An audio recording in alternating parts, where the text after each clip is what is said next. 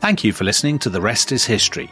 For bonus episodes, early access, ad-free listening, and access to our chat community, sign up at restishistorypod.com. That's restishistorypod.com.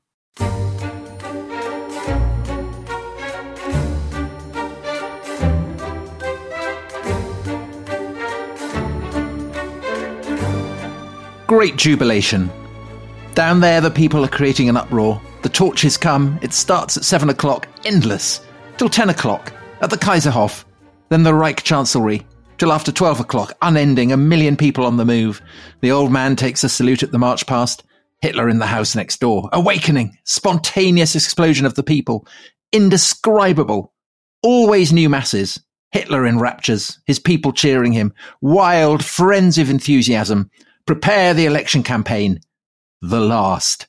We'll win it, hands down. That was Joseph Goebbels in his diary on the 30th of January 1933, celebrating Adolf Hitler becoming Chancellor. Dominic sounding rather like Alfred Jingle in Charles Dickens' Pickwick Papers there. Very kind of staccato burst of prose. Yes, that's not a comparison I'd thought of before. No, but you're right. But perhaps a little shard of light in what is otherwise going to be a very dark story, because with Hitler's elevation to the chancellorship, obviously he has he's kind of seized control of the levers of state, hasn't he? But he hasn't got hold of all of them. There's still, he has a certain way still to go. So what would be your sense of how inevitable the establishment of a totalitarian regime is now that Hitler has become chancellor? Oh, that is an excellent question, Tom. I would say, given the alignment of forces in January 1933, so President Hindenburg is the top man. Hitler is the head of the government. He is in the cabinet with only two other Nazis. So Hermann Goering, who is running the Prussian Interior Ministry, Prussia, the biggest state in Germany, and he's normally under the Vice Chancellor Franz von Papen, but he's basically running it himself. And the Ministry of the Interior for the whole of the Reich is run by Wilhelm Frick, who is a Nazi of very long standing. So basically they have the police, right? They have the police. They have the Interior Ministry, the police. But they have nothing else. They have all the momentum. They have the streets. But they also have the tacit support, I think this is absolutely crucial, of the kind of conservative power brokers. So against that background, I think it's fair to say, especially as they're facing a communist party that has made great progress in recent years, well, as events prove, I think all the Nazis have to do really is reach out their hand, and they can take what they want. Because Papen, Hindenburg, the other kind of conservative figures, I mean, they think they're using the Nazis, but there's never, as we will discover, there is never a point when the Nazis can go too far for them. I mean, this is as we talked about last time, this is the sort of chilling lesson for any democracy. If you don't, there has to be a point where you draw a very, very firm line. And if you're not prepared to do that, then your foes will push and push and push. And suddenly you'll wake up and you'll realize there is no democracy left. And this is exactly what happens. So that's the case with Papen and the army and more generally the parties on the right, that they don't really want to draw a line in the sand because they kind of approve of quite a lot of what the Nazis are actually doing. Yeah. I mean, they maybe feel the Nazis are doing their dirty work for them. But what about the parties on the left, the communists and the social democrats? Because they're, about a third of the electorate, half the electorate? I mean, they could precipitate a civil war, could they? Could they have done that?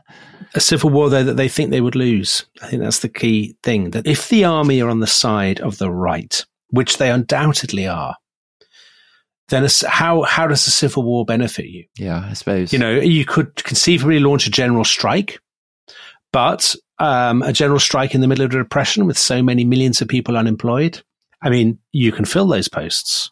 A really ruthless government will find strike breakers. So it's difficult to see. But the SPD, the Social Democrats in particular, have let things go so far that they've actually run out of levers of power. But let's go back to the 30th of January itself. So that moment. So we ended the last podcast with Hitler swearing, an oath to the Constitution or whatever, promising Hindenburg that he'll respect him, Hindenburg kind of shaking hands with him. But this is not a transfer of power like anything else, because that scene that you describe from Goebbels' diary, I mean, Goebbels organizes this torchlight parade on that evening in Berlin. I mean, the Nazis themselves claim there are kind of 500,000, 1 million people. That's rubbish. There are probably 20,000. Yeah, it's very kind of Trump statistics. Yeah, very Trump statistics, 40,000. But again, you see, Tom, there's a very symbolic moment there. Hindenburg comes to the windows of his apartment which is at this point in the Reich Chancellery, to take the salute of the crowd. Hitler, of course, does so too, but the police, they train their searchlights, especially so that people will see Hindenburg. They'll see that he's given his approval to this transfer of power. And all the talk is of this this isn't just a normal government coming in. So Goering is on the radio and he says, anybody who remembers August 1914 will remember that this feels just like that. Right. And that led to disaster. I mean, it's quite an odd thing to say, isn't it? Yeah, but I think the argument is that this time we will win. It's that last time we embarked on a great national crusade and we were defeated and betrayed. We were stabbed in the back. That's the Nazi claim. Yeah. This time they're embarking on another national crusade, but a crusade of national renovation. And there'll be nobody. We'll make sure no one stabs us in the back again. And the thing about all the, you talked about Goebbels and his talents as a theatrical impresario. And you also talked last time, didn't you, about Horst Wessel? A lot of young people undoubtedly are swept up by this. So Richard Evans, in his books on the coming of the Third Reich that we've quoted from fairly extensively in the last 3 episodes, he has a he uses the memoirs of a woman called Melita Maskman. Now, she was a Nazi propagandist, but she was a teenager at this point. She was 15 years old. And she later on, remembering this, decades later, she wrote, "We want to die for the flag the torchbearers had sung. I was overcome with a burning desire to belong to these people for whom it was a matter of life and death. I wanted to escape from my childish, narrow life and to attach myself to something that was great and fundamental." And I think there's no doubt that when the Nazis take power at the end of January 1933, that they do capture the imagination of a lot of actually quite idealistic young people who have maybe become desensitized to the violence and the horror. Or maybe are just dazzled by the torchlight displays and the flags and the swagger of it all. Do you think? Yes, of course. Oh, absolutely. I mean, you definitely get that from her memoir. She's out there, her parents take her out. There is actually violence at the demonstration. She writes of somebody being punched in front of her. And yet, the sense of excitement, the sense of a fervor, of that sense of a crusade. I mean, if you're a teenager, we did a podcast some time ago, Tom, about the White Rose movement, about the Scholls, Hans and Sophie Scholl. And they were very seduced by it, weren't they? They were seduced by it at first. These very idealistic. Even though their father hated the Nazis. Yeah. The Nazis were exciting. But I suppose to understand how they succeed, you have to, in a sense, kind of park that retrospective judgment and try and see it through the eyes of someone who doesn't know what's coming and who might be naive, might be so young that they don't really have an understanding of politics and just, I suppose, kind of grasp a sense of the dazzle of it all. They've been in the gutter and now they're being lifted up to see the stars. I mean, it sounds so trite, but I mean, if they're young, like Melita Maskman, I mean, they would have no real understanding of politics. I mean, they would be completely seduced by what they're seeing. And so that's being laid on as a way of kind of winning support. But presumably the two urgent tasks that the Nazis face if they're going to consolidate this elevation of Hitler to the chancellorship, they need to square the army. Yep. And they need to neutralize the left-wing parties. Yes. Those would be the two kind of prime? I think absolutely. Yes. They want to, they need the army on board for what they plan. So within days, I think 4 days or so, Hitler gives a speech to senior officers of the army. There is a new Minister of Defense who's been installed by the army's behest, basically, Werner von Blomberg. He is much more sympathetic to the Nazis than Hindenburg or Papen imagine. So, that's a great win for Hitler, if you like. That is somebody who is basically, he's a military man. He wants to see Germany great again. So it's fine by him that the Nazis are in charge. But if he hadn't been sympathetic to the Nazis, then what? I don't think it's conceivable that any what he would have been in that position who wasn't vaguely sympathetic to the Nazis. I think all the conceivable leaders of the army at that point, or ministers of defense or whatever, because they think that the alternative is either endless political paralysis by these kind of parliamentary pygmies or communism. Hitler goes to talk to the officers, on the senior officers from the army, on the 3rd of February 1933. And he says to them, listen, what I want to do is I want to bring back conscription. I want to build up Germany as a military machine again. I want to smash Marxism, so that threat is gone forever. And I want to rip up the Treaty of Versailles, which has humiliated us. You know, we weren't beaten in the First World War. We were stabbed in the back. Let's rip up Versailles and get our honor back and all this. And is he saying we're prepared to risk war with France and Britain, or not explicitly? We're willing to dismember Poland? Or he makes no bones about living space in the East, about Germany needs to expand. And they go along with that, do they? Well, a lot of them think great. I mean, don't forget, if you go back to our very first podcast, Tom, which was on this subject, we started off talking about all the intellectual currents of the 19th century. I mean, these men are products of their times as much as Hitler is. So a lot of them have read all this stuff. They've grown up amid talk of Lebensraum, Pan-Germanism, Germany's national destiny, all this business. So they think to themselves, well, this is great. This is what I want to hear. Somebody who finally will, put us back on the map, as it were. Sensible policies for a happier Germany. I mean, that is what they think. Everybody who's become Chancellor in the last sort of couple of episodes of this podcast has immediately called an election to try and get a majority. Hitler is determined to do this. He wants a final showdown with Marxism, as he puts it. That's what he wants the election to be about. But why? Why does he want an election? Why doesn't he just rely on force? Because at this point, he feels like he needs the impression of legality. The Nazis, they get their totalitarian regime through political. I mean, obviously there's a violence on the streets. Obviously there's loads of intimidation and horror, as we will come to. But they are always using the apparatus of democracy to do it. And what he wants is legislation that will enable him to do that. So to amend the constitution to basically give him what's called an enabling act that will basically allow him to override constitutional freedoms and to rule by decree himself, not relying on President Hindenburg to do it. So in other words, that he'll go beyond what Brüning did or Papen did in the previous episode. He will do it, and he'll basically turn Hindenburg into a complete cipher, a waste of space. But he needs 2/3 majority in the Reichstag to get the enabling act through. So that's why he needs an election. That's the requirement to amend the constitution.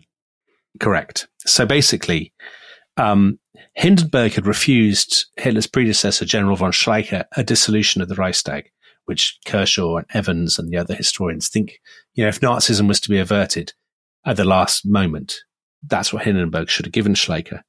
But he gives it to Hitler. We've had 20 elections. Let's have a 21st. Right, exactly. And Hitler says to his cronies, right, the theme of this is attack on Marxism. That's what he wants the watchword to be.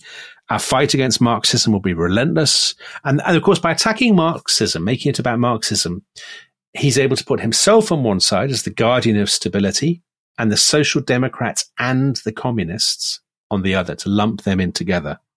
So he's getting loads of money pouring into the Nazi coffers from industrialists. So this is where the Marxist idea that Hitler has been brought to power by industry basically comes from. Yeah, because up to this point, a lot of big business people and industrialists are very suspicious of the Nazis. They'd rather do business with the kind of conservative bigwigs that they've known and gone to clubs with, and, horse races and cocktail parties and so on, or yogurt drinking parties, as you claimed last time. Yes. So there's an extraordinary moment actually on the 10th of February at the Berlin Sports Palace, which I thought would really appeal to you, Tom. Hitler gives this he launches his campaign with this great hymn to national unity and talks of a national resurrection. And he has this extraordinary passage where he brands himself as this sort of Messiah, as this Christ-like figure. I cannot divest myself of my faith in my people. I cannot disassociate myself from the conviction that this nation will one day rise again. Blah, blah, blah, blah, blah. The hour will come at last in which the millions who despise us will stand by us, and with us will hail the new, hard-won and painfully acquired German Reich we have created together, the new German kingdom of greatness and power and glory and justice. Amen. I mean, you were talking before about Horst Wessel, the attempt to kind of ape Christianity and its rituals and its language, its ceremony, its spectacle. That's clearly what he's up to here, isn't it? Don't you think? Definitely. And trying to seduce Christians, Protestants, Catholics to follow him. Yes. The difference, of course, is that this is accompanied by a terror campaign. So we said before that the sort of muscles of the state are in the hands of Goering and Frick, his cronies. The army are clearly not going to step in and do anything. And immediately, basically, the stormtroopers go mad on the streets. They're attacking trade unionists, communists, left-wingers, and so on. Goering explicitly tells the Prussian police, stop your surveillance of Nazi paramilitaries. And are the police pro-Nazi? The police go along with it. I mean, this is the fascinating thing about this, that you can trace these threads all the way back. So in the 19th century, the police were very conservative and they saw the Social Democrats as the enemies of, the Kaiser. So instinctively, they're going to prefer the Nazis to communists. Exactly. That's exactly it. And in fact, later in February, Goering sets up an auxiliary police force. He says the police need help in combating the street violence. Right. And so this is made up of brown shirts. Exactly. Brown shirts, the SS. Yeah, right. Absolutely. Okay. There's too much street violence, so the people will sort it out. Yeah. The guys who've been starting it will sort it out. Yeah. Exactly. All the time. The Social Democrats do nothing. Their own meetings, their own rallies are being broken up. Nazi stormtroopers are actually now, they're not just beating up communists and Social Democrats, they're killing them. So there's a good example. The Social Democratic mayor of a place called Stassfurt is shot dead by a Nazi and nothing happens. And all the time the communists, we know that they're paralyzed. The Nazis don't really know that. The Nazis are worried that at some point the communists will strike back. The communists will launch a revolution. The communists will pull off some kind of coup. Do they believe their own propaganda about the communists being a mortal threat? I think they do. Yes, absolutely. So they do. Yes. It would make sense that they'd be. I think loads of Nazis believe their own propaganda. Does Hitler believe his own propaganda? There must be some part of him he's so cynical and opportunistic. I mean, he's opportunistic, but he's also committed. But there must be part of him that knows that they're inflating the propaganda. But deep down, I think all the Nazis do think that the communists are dangerous. And the Jews and left-wingers generally are deeply, deeply dangerous. And then they get what appears to be the proof.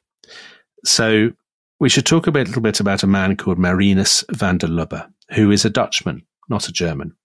He's a building worker. He's from Leiden in Holland. He's grown up in intense poverty. He has flirted with communism as a young man, but the communists were too disciplined for him. He's a bit of a wastrel. So he ends up as a kind of a narco-syndicalist. Kind of a little bit like Hitler then.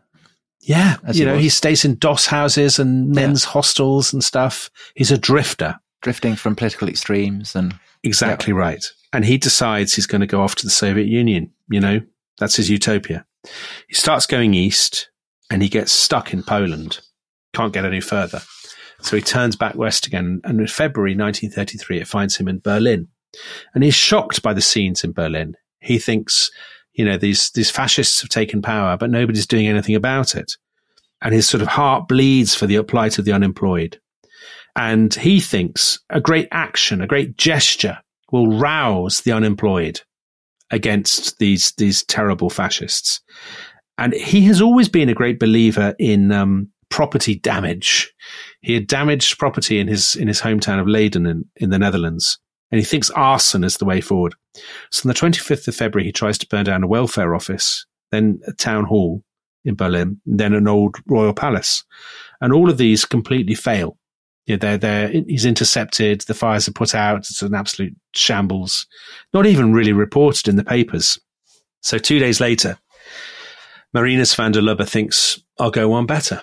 He takes the last of his money that morning and he goes and buys matches and firelighters. And then he waits until darkness. And that night at 9:00, he gains entrance. He sneaks in to the Reichstag, the German federal parliament. This huge, grand, late 19th century building. And he's got terrible eyesight. So what that means, bizarrely, he's like the Marvel superhero Daredevil. Because he's got very bad eyesight, it means his other senses are very sharp, so he's able to move around the darkened Reichstag. He goes to the restaurants and tries to set the furniture on fire. No good, no joy. He's just a very bad arsonist, basically. And then he finds his way into the debating chamber, and the debating chamber has these long, heavy, richly decorated curtains. Very flammable. Very flammable. He sets light to the curtains. Up go the curtains, up go the wood panels. There's a dome of the Reichstag, a debating chamber, which acts as a sort of a chimney. The flames leap up. He gets out. He's going through the building trying to start more fires. Officials catch him and overpower him. But by the time this happens, the debating chamber is an absolute inferno. Now, extraordinarily, across the street, Hitler's pal that he had sheltered with after the beer hall putsch. Oh, Putzi Hanfstengel, this who I described as a sort of socialite, right-wing, waste of space socialite. Yeah. Indolent. Yeah. Yes. Indolent right-wing socialite. He's got flu or something. He's got man flu, a very heavy cold. So the rest of them are partying or doing something, but he's not there. He's staying in Goering's residence, in an apartment at Goering's official residence. And the housekeeper wakes him up and says, the Reichstag is on fire. And he stares out of the window. The Reichstag is on fire. He telephones Goebbels and says, the Reichstag is on fire. Goebbels thinks he's joking. He says, it's not a joke. It's really. And the Nazis pile down to the Reichstag, and they are stunned by what they see. And delighted? And they immediately see the opportunity. So the head of the Prussian political police is a man called Rudolf Diels. He wrote an account of this later on, which Richard Evans quotes in his book. It's an extraordinary scene. Hitler turned to the assembled company, says Diels. I now saw that his face was flaming red with excitement and from the heat that was gathering in the cupola. He shouted as if he wanted to burst in an unrestrained way that I had not previously experienced with him. There will be no mercy now. Anyone who stands in our way will be butchered. The German people won't have any understanding for leniency. Every communist functionary will be shot where he's found. The communist deputies must be hanged this very night. Everyone in league with the communists is to be arrested against the Social Democrats and the Reichsbanner, that's the Social Democrats' paramilitary wing, too. There will be no more mercy. And Diels says, the police guy says, hold on a second. I don't actually think this is a communist plot, which it wasn't. I think van der Lubbe, all we can tell is that he acted alone. And Hitler says, no. It's an ingenious, long-prepared thing. The criminals have worked it out very nicely, but they've miscalculated. Haven't they, my comrades? These subhumans don't suspect at all how much the people is on our side. And that, of course, is the moment and the turning point in the story, in a way, or the catalyst, because Hitler will use the Reichstag fire to cement his control of the German state. So, Dominic, just before we go to a break, is there any suggestion that this was a Nazi plot? Yes, and it's wrong. So another book by Richard Evans about conspiracy theories came out about 2 years ago, and this was one of them. Either that the communists did conspire to set the Reichstag on fire, or that the Nazis set it on fire themselves. And there's actually no real evidence for that at all. Hitler was always, a terrible man, obviously, but Hitler did have some diabolical political qualities, and opportunism was chief among them. He was a brilliantly ruthless opportunist. So this was his chance. This was a freakish occurrence that he seized on and turned into the pretext for everything that there was to follow. But no, the Nazis didn't do it themselves. And Lubbe, the arsonist, he's captured by the Prussian police, but is he executed? What happens to him? He is executed, Tom. He was beheaded, guillotined. So not by a Prussian axe? Not by a Prussian axe. I think 3 days before his 25th birthday, so in January 1934. And he was later pardoned, would you believe, by the German government. But he had done it. Yeah, oddly, because he did do it. But I suppose they were saying he wasn't, the death sentence was, death sentence for arson seems very strong. Okay. All right. Well, I'm glad all that's been cleared up. We'll come back in a few minutes for the very final section of this terrifying story of the rise to power of the Nazis.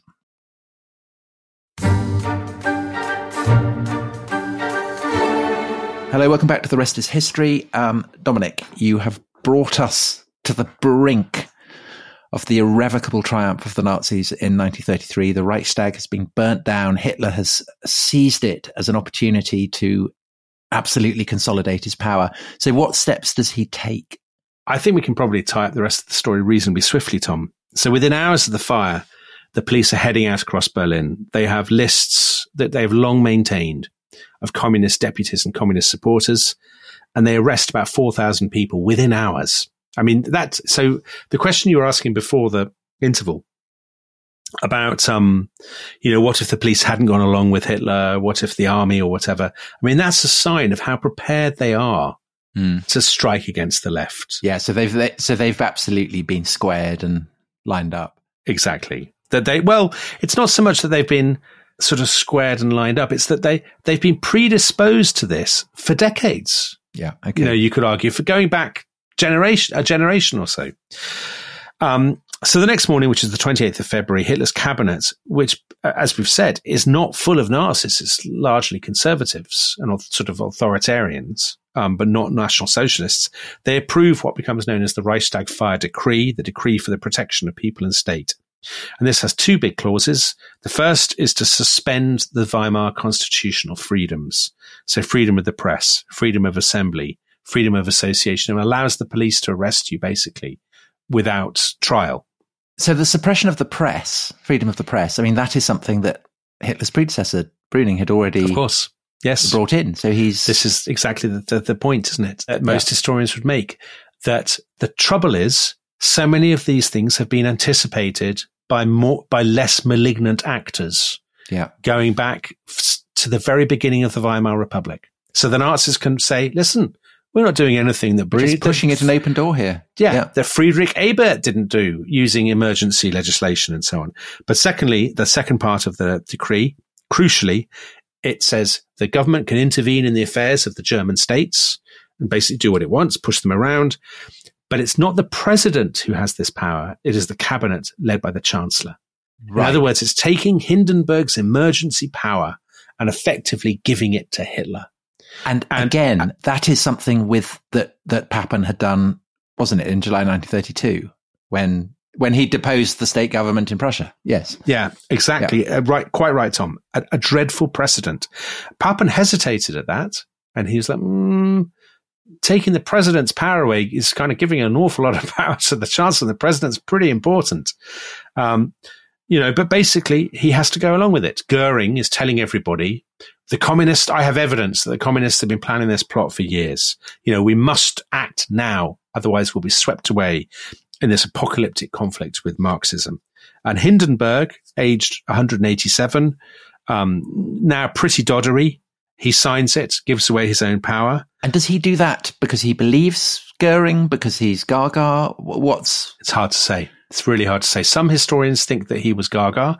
So there's apocryphal claims that when he watched the Nazi torchlit rally the night Hitler became chancellor, that Hindenburg started talking to General Ludendorff, who wasn't in the room and hadn't been in the room for years, and thought that they were back in the First World War again.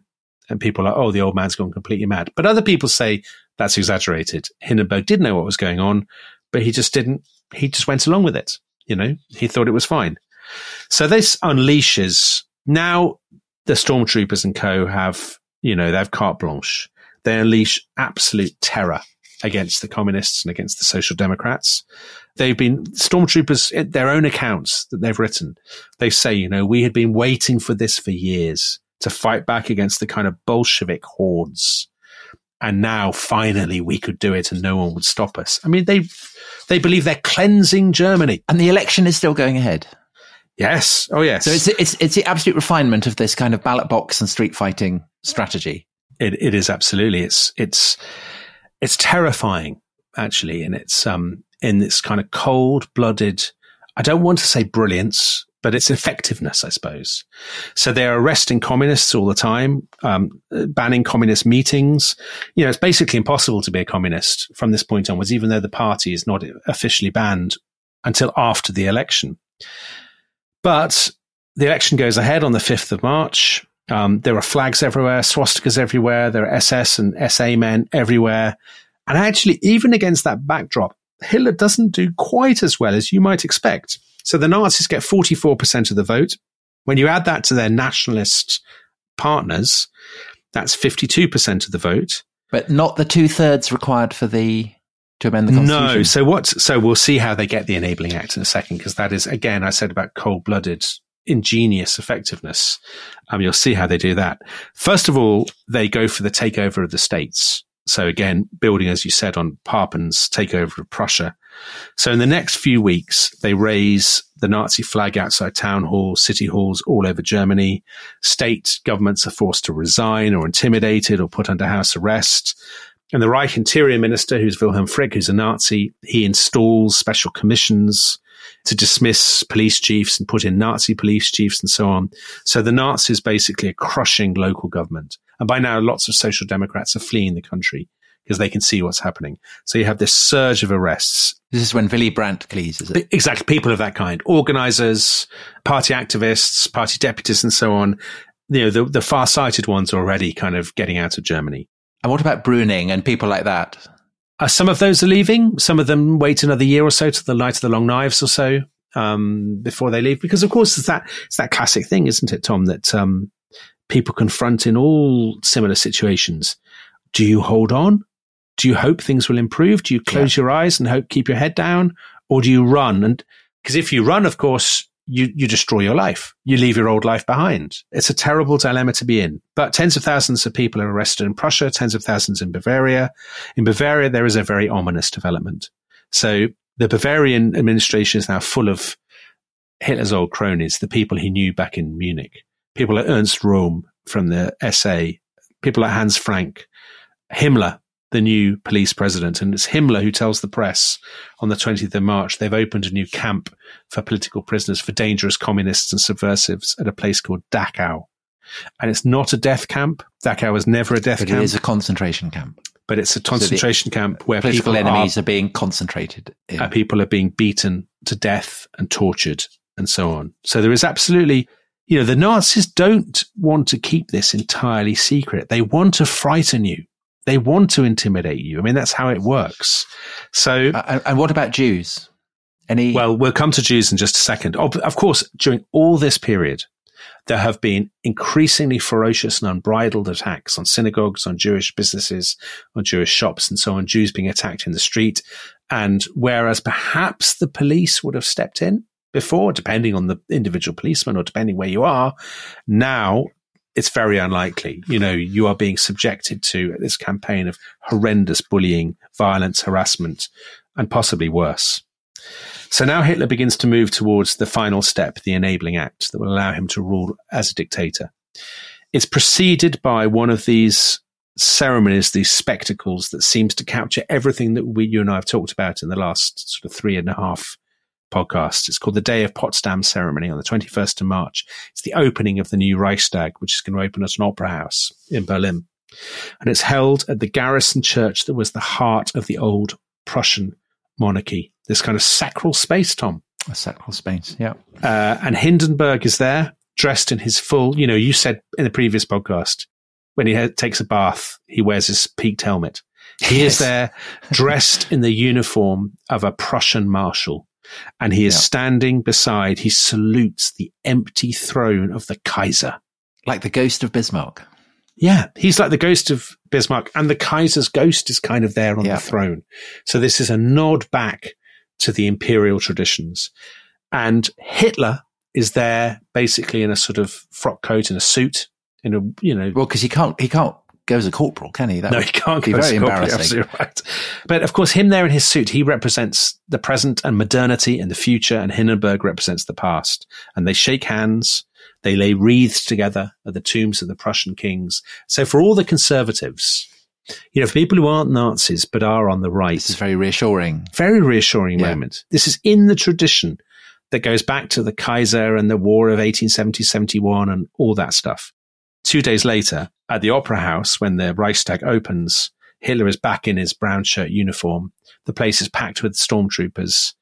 The communist deputies are all gone.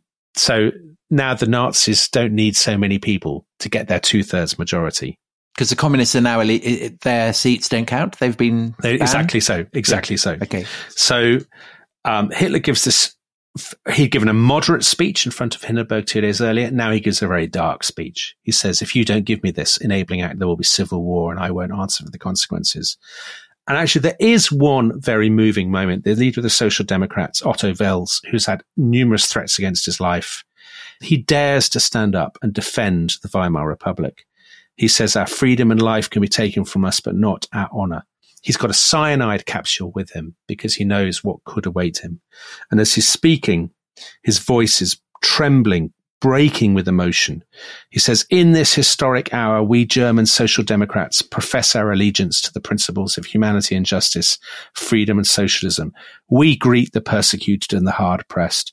Their steadfastness and loyalty deserve admiration. The courage of their convictions, their unbroken confidence vouch for a brighter future." And when he ends, the Nazis are jeering him and booing him and hurling abuse and threats and all this stuff. And then they vote.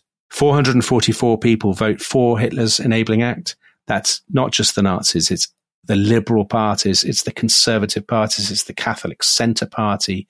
They all fall into line. Only the Social Democrats, 94 of them, dare to vote against it. But of course, at that point, the whole thing is lost. And so Wels, he goes into exile, doesn't he? He does. So he does indeed. Ends up in Czechoslovakia, I think. Hitler can rule by decree from this point onwards. He doesn't even need Hindenburg anymore. Hindenburg's just a glorified rubber stamp. He doesn't even need the Reichstag. And from that point onwards, everything falls into place. They take over the trade unions. They ban the Social Democratic Party. The Catholic Centre Party dissolves itself. The first book burnings happen in May. I mean, we've talked a lot about youth and young people in these episodes. Those book burnings, like the attacks on universities and academic freedom, they are driven by students themselves. It is students who disrupt their own lectures, who inform on their own professors. It is students who organize the famous book burnings of the 10th of May, held in 19 different universities. It is students themselves who compile the lists of the books to be cancelled, throw them onto the bonfire. They're the most, burning idealism of youth. Yeah, exactly, Tom. People dissolve their clubs. They dissolve. If you're in a stamp collecting club, it either becomes a Nazi stamp collecting club or you scrap it. Why do people do it? This is what totalitarianism is all about. There can be nothing that is exclusive of the state. There can be none of Edmund Burke's little platoons of voluntary people, just, who are united by something external to the Nazi crusade. Basically, the only institution that does retain a kind of normal independence is the Catholic Church, isn't it? Because the Concordat is signed in this year as well. But they make an accommodation, Tom. They make an accommodation, and that's why the Catholic Central Party dissolves itself. Yeah, and the Catholic Centre Party, I believe, advised its members. It said, approach your Nazi colleagues and offer your services to them. And boycotts of Jewish shops? Is that so? Maybe the moment to end, we did 2 podcasts at the beginning of the year about Auschwitz, but maybe the moment to end our narrative is the 1st of April 1933. That is the first boycott of Jewish shops and businesses, when you have stormtroopers, Nazi Party activists standing outside Jewish shops and businesses telling people, you don't come in here, or putting up signs. And that is, of course, the first, well, it's not the first warning by any means, but it's the most shocking warning yet of what is to follow. And there are no constitutional or practical breaks on what Hitler can do now. No, he can do what he wants, and he does. Well, what a dark, dark story. What a dark story. So I guess the question, there are various questions, aren't there, that come out of this. So one of them is, what if, was there an alternative? Could the Weimar Republic have endured and become a success? Well, I mean, I think you've answered that. Yeah, I was going to say, it seems, sure, it's hard to see how it could have. Not whether the Weimar Republic could have been a success, but whether Hitler could have been stopped, which is slightly different. And again, there were moments where they could have been stopped. Yeah. Had firm lines been drawn in the sand. And to reiterate, now those lines probably would be drawn, because we have precisely this lesson in front of us. This is the paradigmatic moral political exemplar that haunts everybody. Yeah. To the degree that people are willing to see Hitler where clearly Hitler doesn't exist, I would say. Right. Yes. But equally, people are very, understandably terrified of being, being the people who don't draw the line in the sand. Yeah, we're conscious of the threats. I think we're conscious of two things, aren't we, when we contemplate this story? So one is that democracy always has the potential to destroy itself, because by nature, the tolerance and pluralism of democracy means you have to tolerate, or we tend to tolerate, the intolerant. Yeah, anti-democratic parties who would actually like to scrap the entire, it's like competitors in the sport who actually want to destroy the sport, as it were. But the other thing is, I suppose it's what this story tells us about humanity and human nature, even in the most sophisticated, modern, literate, self-consciously civilized society. That the people who go along with this, a lot of the people who facilitate it are judges, police chiefs, intellectuals, university students, people from, successful. They're not all, the stereotype is to say, oh, these are people who are angry, who are left behind, who are resentful. And of course they are. But a lot of them are very well adjusted, high-minded people. I think what fascinated me about this subject was how moral ideals that had been instilled over centuries and centuries of Christian Europe could be trampled down so utterly. And it's the idea that there is no inherent human dignity, that all there is are rival races in a carnivorous struggle for dominance, that humans are nothing more than rival bands of chimps killing one another, and that is the true stake that faces a people, a race, the defense of the bloodline. And the other is the idea that not only should you not care for the weak, but you should eliminate them. And I think that in both cases, I think it would be hard to imagine the Nazis doing what they did without the intellectual turbulence that followed Darwin. I'm not blaming Darwin for Hitler, but I think that idea that nature is all about competition and that the strong should properly prevail over the weak, which is a bastardized understanding of what Darwinism meant. I cannot imagine it happening in the way that it did. Because what is different between the Nazis and, say, the communists or the French revolutionaries is that the communists are upholding the idea that there is a kind of dignity in being at the bottom of the pile. That's what it's all about. Whereas the Nazis are not saying that. And also the communists are also, of course, very much internationalists. The counter-argument to that, Tom, would be that both Nazis and communists are equally keen on exterminating large numbers of people who don't fit the plan. Right. But the question is, for us, the quintessence of evil is fascism, is Nazism, not communism, even though Stalin killed and Mao between them killed far more than the Nazis did. Hitler remains for us the quintessence of evil because of the motives that he has in doing his killing. He's killing as a racist. He's not killing as someone who believes in a workers' paradise. So you think people are prepared to give some slack, as it were? I think that the ideal of establishing a universal order that embraces the whole of humanity and in which those who over the course of history have been at the bottom of the pile are endowed with a kind of a dignity and a power and a control is seen as being morally superior to the idea of wiping people out because of racist reasons, overtly racist reasons. I think you're probably right that people do think that, though. Of course, that's a terrible moral trap of its own, isn't it? Because it leads people to make excuses, as so many people, intellectuals did in the 1930s, for the most horrendous... Yeah, it is. But I think it's a reflection of the moral assumptions that have governed Europe for as long as they have done, which is in turn why the Nazis serve as the ultimate political parable, political warning. We're far more nervous of Nazis coming to power, even than communists coming to power, even though both Nazis and communists have shown themselves utterly murderous when they do get totalitarian control. Because the nihilism is so offensive to our moral sense. To me, the Nazis, I think, are the Nazis a product of the late 19th century? Clearly the ideas do come from the late 19th century, but it doesn't make it inevitable. So I think there's a future in which those ideas do float around, but they remain on the fringe or they percolate into mainstream politics. But to me, I mean, historians have different. Some historians think the Great Depression is really the key thing. But for me, I just feel like the First World War is absolutely.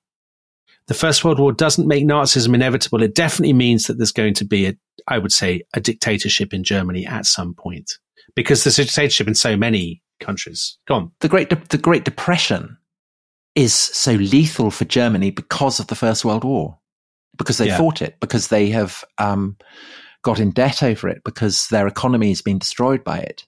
It's that makes them vulnerable. I mean, everything that afflicts the German state in the wake of the First World War is basically because of the First World War. Yeah, I think that's absolutely right. So if you compare something like Nazism, I would say so many of the conditions also existed. They were different, of course, maybe some of them less intense, but they existed elsewhere. So they might have existed. I mean, it pains me to say it, but you could imagine Britain losing the First World War and some terrible turn to a kind of resentful, bitter politics that involved perhaps scapegoating, who knows, the Irish, Well, because that Darwinian, I shouldn't say Darwinian, the kind of social Darwinian habit of saying that, well, if you are strong, then you basically have the right to crush the weak. Yeah. I mean, that's been manifest in British and French imperial policy, in the out in the empire.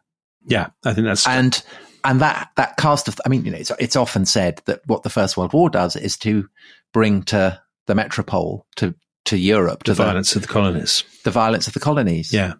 I mean, is then what the Nazis go on to do is, concentration camps. The idea of the concentration camp is originally a British idea in the Boer War. Yes, and I think if you change the focus to France, I mean, France, you think of the virulence of the anti-Semitism in the lead up to the First World War, the Dreyfus case. I mean, actually, you could tell this story about France and you could say, democratic traditions very imperiled. They'd had coups. They'd had Louis Napoleon becoming Napoleon III. There was a terrible sense of bitterness because of their defeat in the Franco-Prussian War, going back to Napoleon. You could write a sort of alternative universe, a French Sonderweg story in which there's a French fascism that is exterminatory in the 1920s and 1930s. I don't believe there was anything in the German character or the German culture necessarily.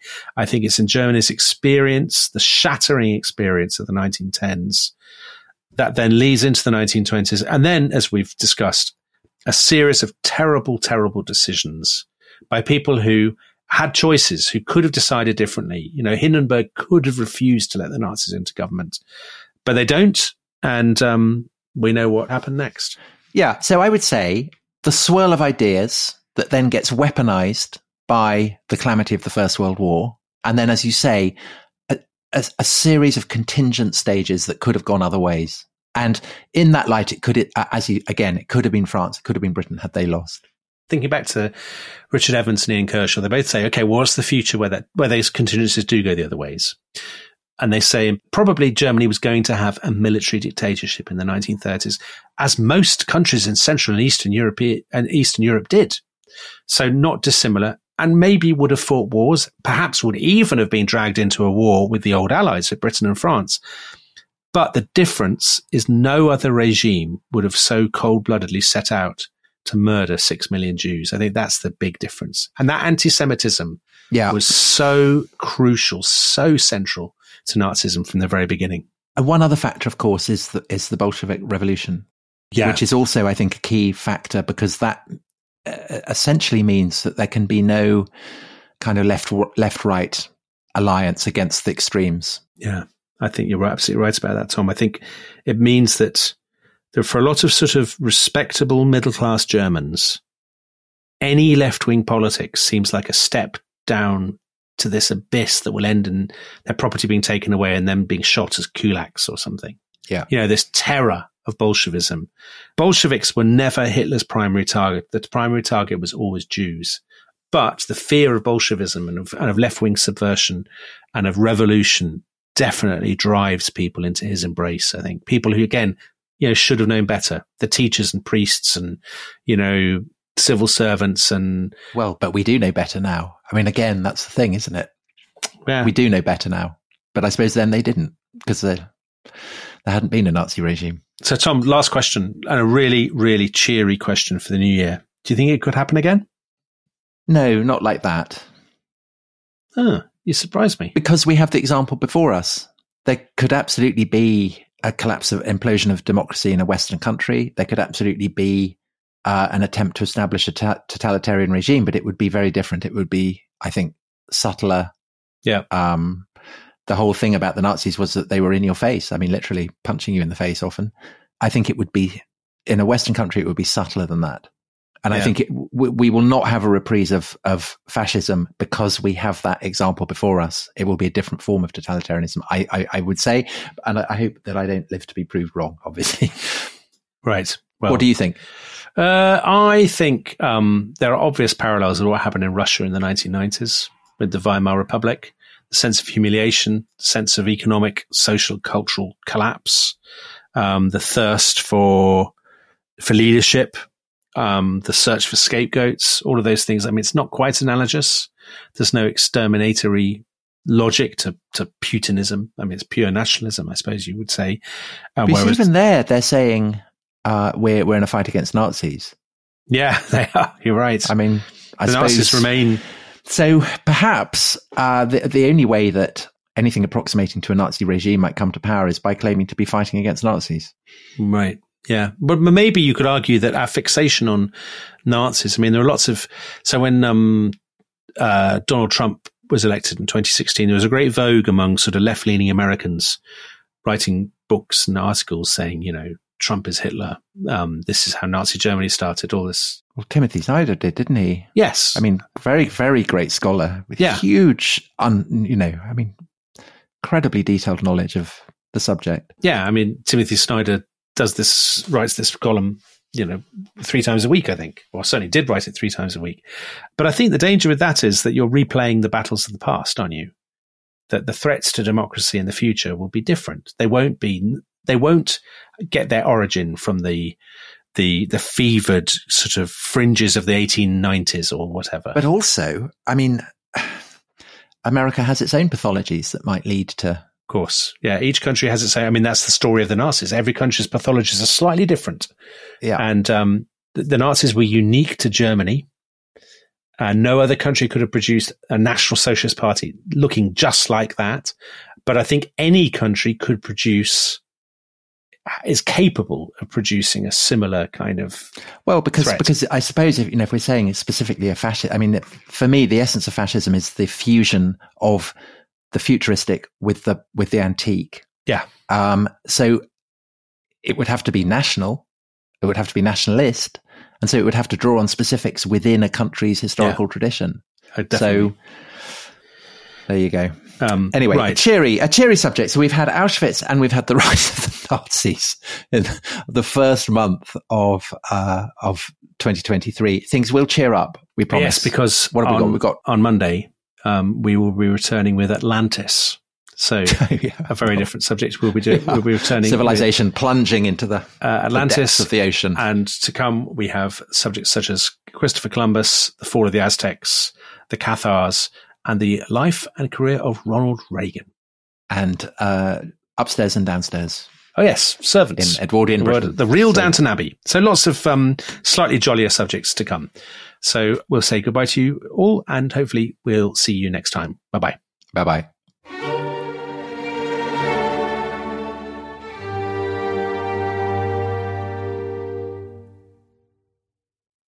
Thanks for listening to The Rest is History. For bonus episodes, early access, ad-free listening, and access to our chat community, please sign up at restishistorypod.com.